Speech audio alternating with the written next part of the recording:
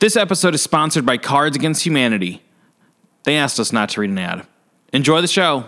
It is the Chicagoverse podcast on the Dynasty Podcast Network, featuring interviews with Chicago's premier artists in industry and creatives and culture leaders. Hosted by Jaime Black. Welcome to Chicago.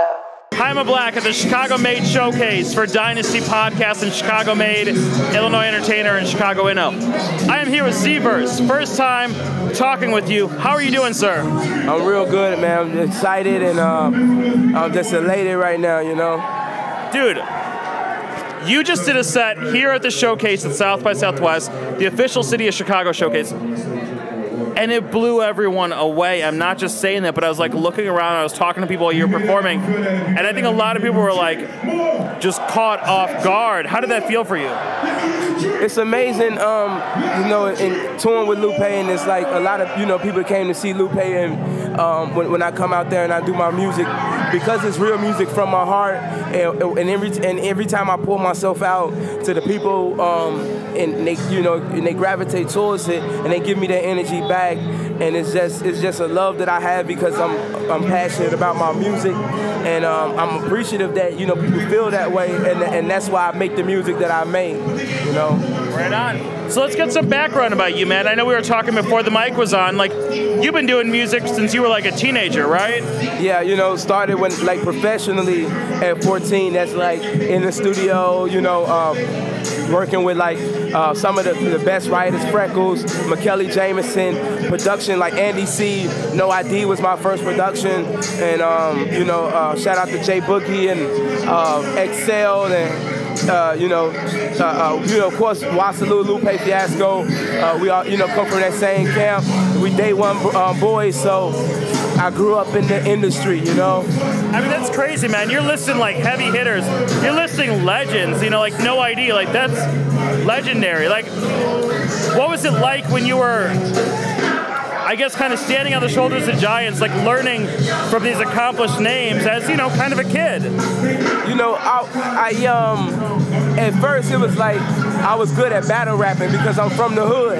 Right. And so people would always try to battle me, and I was really aggressive. And so people would pay attention to me battle rapping, but writing songs I hadn't really come into my own, and people kind of I won't say they didn't take me serious, but they looked like they was working on other older artists that was in the game, so I was kind of just waiting, and I was doing records, and then people would be like, hold on, wait, like, oh, you did this record here, and we'll try to, work on projects and do things, but, time changes, and,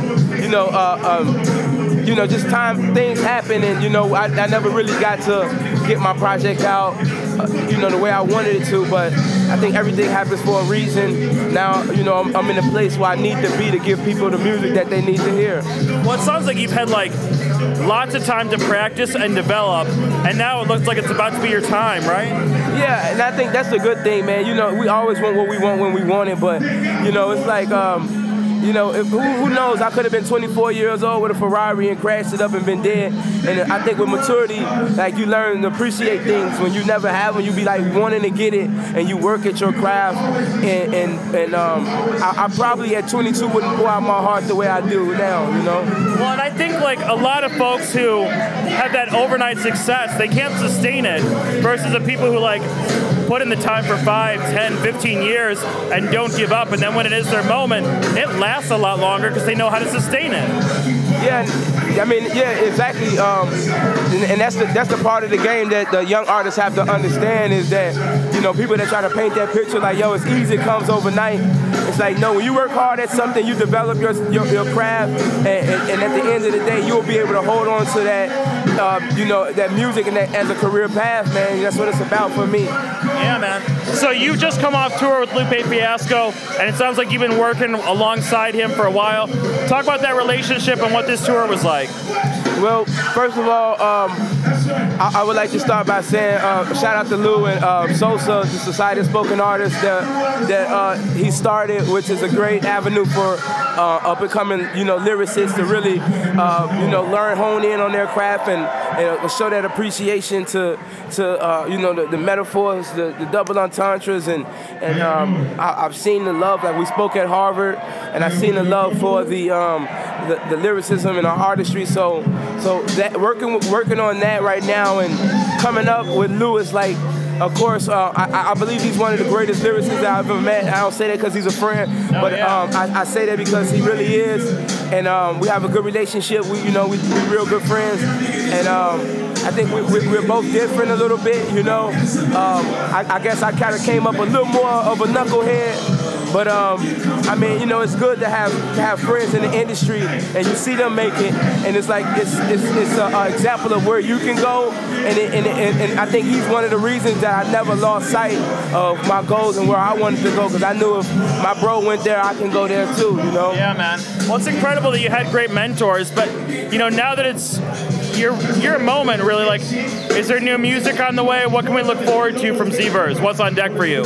My album is called The Antidote, and The Antidote is going to be out before I go on tour in April, and we're mixing it down again right now, and so that is about to come out. We just dropped a new video, Love You Anyway, so if you follow the hashtag ZVerse on any social media site, you can see the content that's out so far, but the album will be on SoundCloud.com/ZVerse and more, we're going to try to get it everywhere. We're trying to give it out for free so that people can experience it and they can get it, get that music. Right on, man.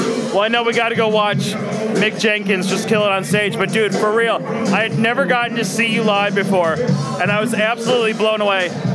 And Frayne Lewis, who's right here, literally, he can vouch that I literally asked who's on stage right now, and I was like, holy shit, this is amazing. Yes, you did.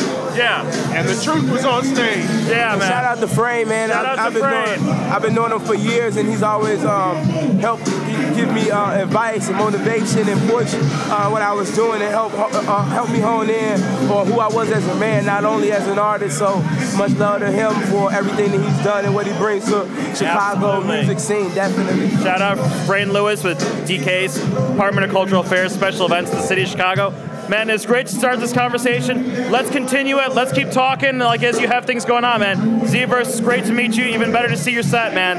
Thanks so much for taking the time. Man, thank you so much for having me, and appreciate the love, everything, man, for real. Absolutely. You've been listening to a production of Dynasty Podcast. Find more Dynasty Podcasts at dynastypodcast.com. For the Dynamic Dynasty, Dynasty Descend.